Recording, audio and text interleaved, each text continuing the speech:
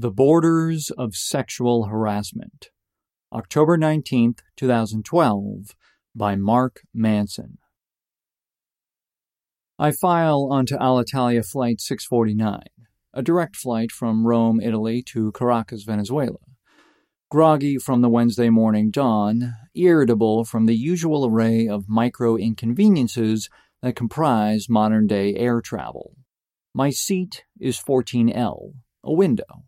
I get to my row, and a short, pudgy Italian man in 14K pops up to allow me in. He's all smiles. One of those morning people, I suppose.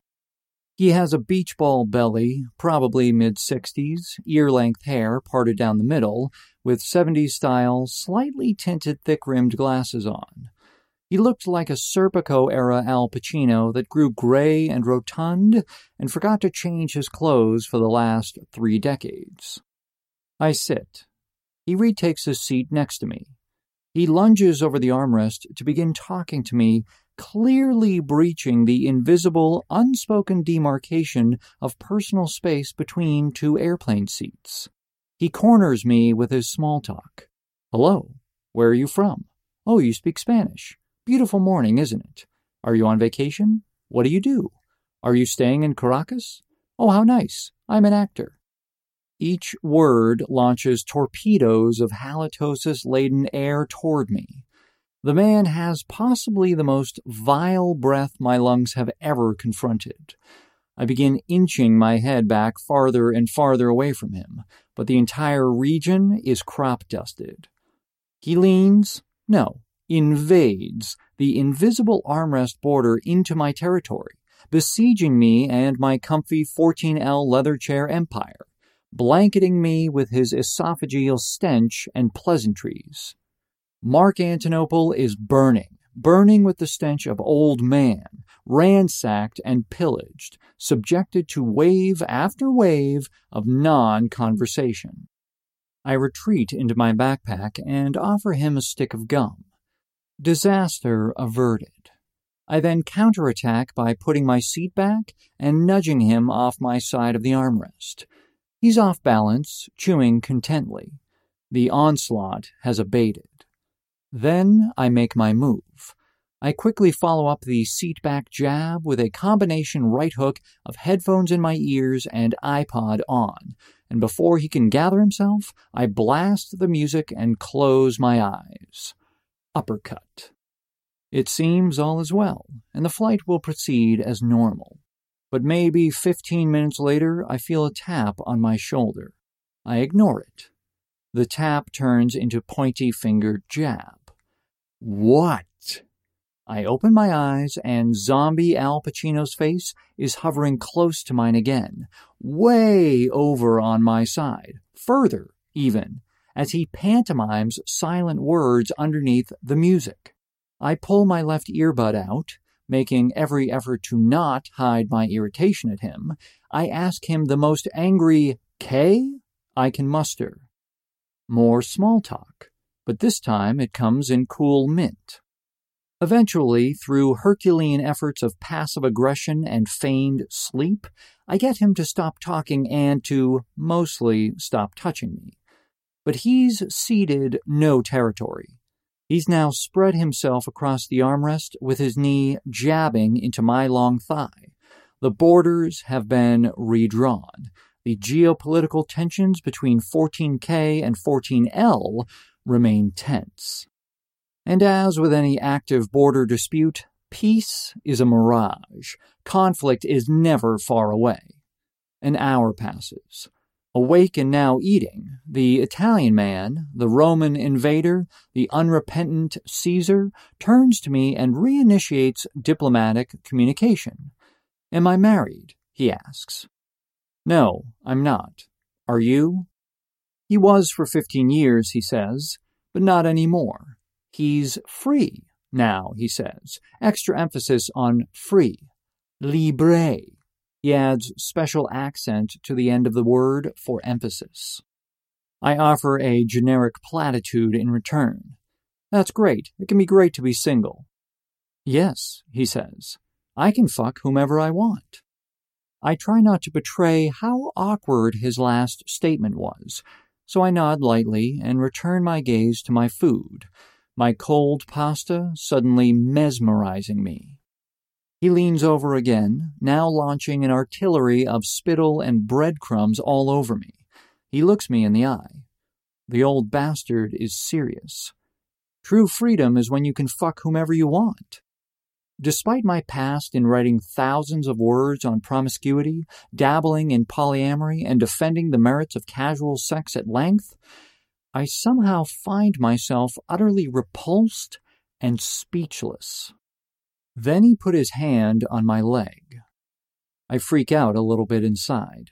He's hitting on me. I look at the little screen on the back of the seat in front of me.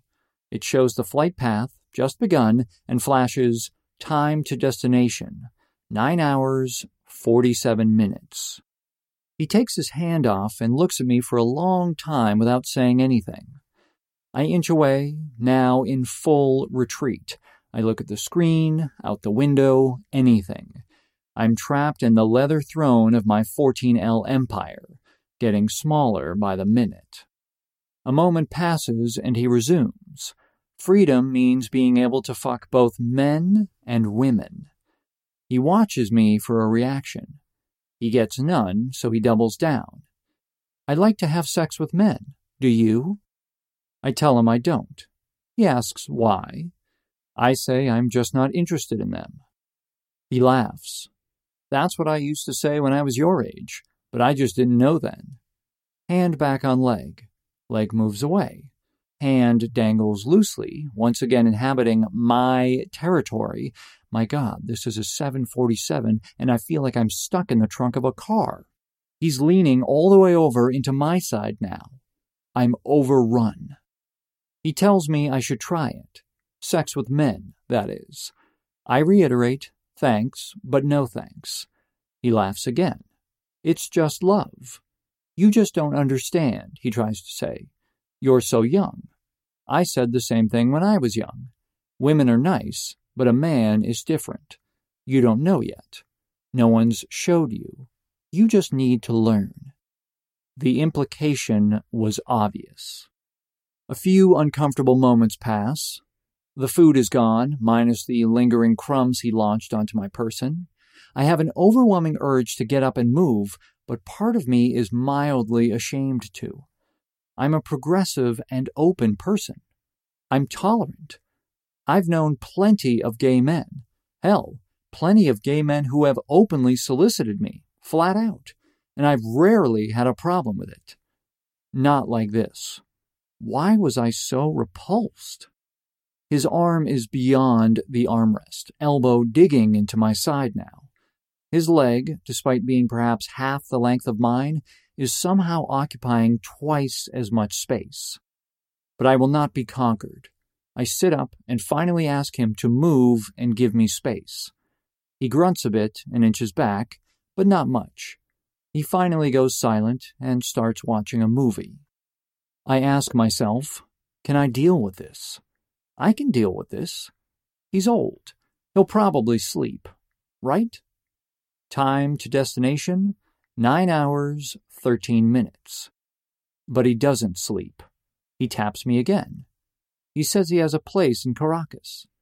He says I should stay with him for the night. He offers to give me his number. He says he can show me a fun night. He says Caracas is a dangerous place and that he can help me. He says that he lives alone and that he has nothing planned while I'm in town. He touches me again.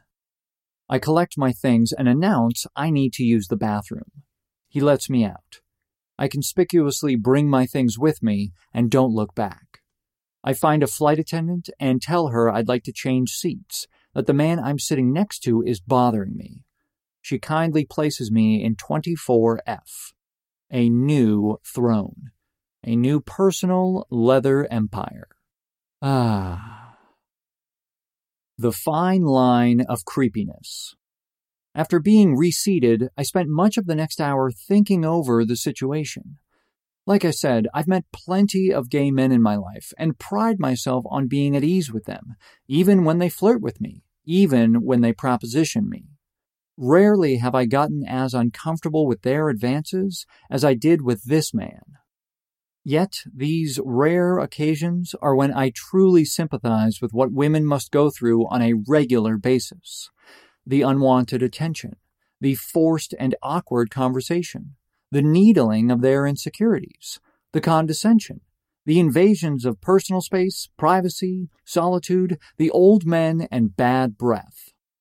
But at the same time, did this man have a right to speak to me? Of course. Did he have a right to inform me of his, sexual proclivities? Or should I say, freedom? Yes, again, of course. Did he have a right to proposition me, to invite me out, or rather in, with him? Yes, and yes. So what made this feel so inappropriate? I've argued with feminists and defended a man's right to initiate an interaction and demonstrate sexual interest to women. I've also, I'm sure, creeped out my fair share of women in my day, most of them unintentionally, but surely a number by being crass or drunk or just an idiot. So where's the line? Who has what right and when? What makes this situation so uncomfortable when my gay Brazilian roommate earlier this year would openly lament that he wanted to sleep with me and wished I wasn't straight and I had no problem with it? How is what this man did with me different from what I've taught and encouraged men to do for years? The difference is respect. It's about people's boundaries and borders and not steamrolling over them. Just as the old Caesar disregarded my personal space, my silent pleas for privacy, my demonstrated lack of interest in his sex talk, he also disregarded my ability to choose for myself, my right to make my own sexual decisions. I said the same thing when I was your age. You don't understand sexual freedom yet. Stay with me tonight. No. Fuck you. Who are you to say what I want and what I know about myself? In my book on dating and attraction, Models, I put forth that the idea of creepiness is the opposite of flirting. It's demonstrating sexual intent in a manner which is unwanted or ill-received. But after this episode with the horny Roman, I don't believe I went far enough. Creepiness occurs when someone demonstrates sexual intent while undermining or disregarding the recipient's personal autonomy or consent.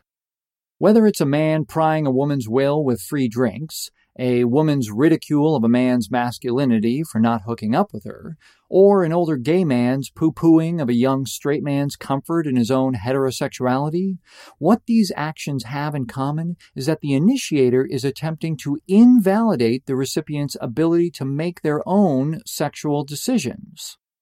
In short, it's subtly dishonest, and it's what leads to so-called harsh rejections, or buyer's remorse, or low-quality interactions and relationships. Over years of giving advice on attracting women, I naturally arrived at two principles I teach to anyone who takes me seriously. 1. Be honest with your intent. Don't hide who you are or what you want. 2.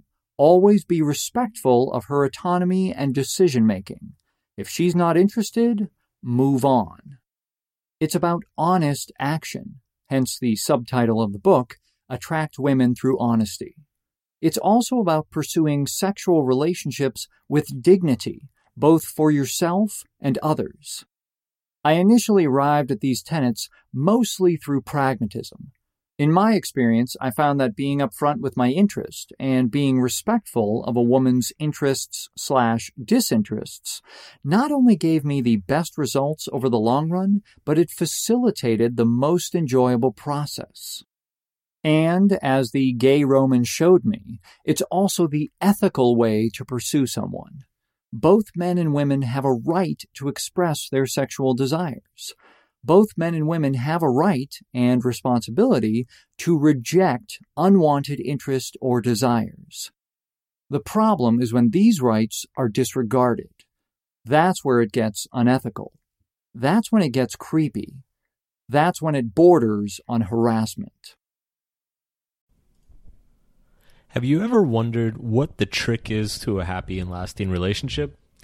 If you enjoyed this article on relationships and you want to learn more, I have a free PDF that I'm offering to people. All you have to do is go to markmanson.net/relationships. It's about 20 pages, and it talks about the 3 keys to making any relationship work, making both partners happy and keeping things healthy in the process. So if you really enjoyed this audio article and you want to learn more about my work and dive a bit further, go check it out, markmanson.net/relationships.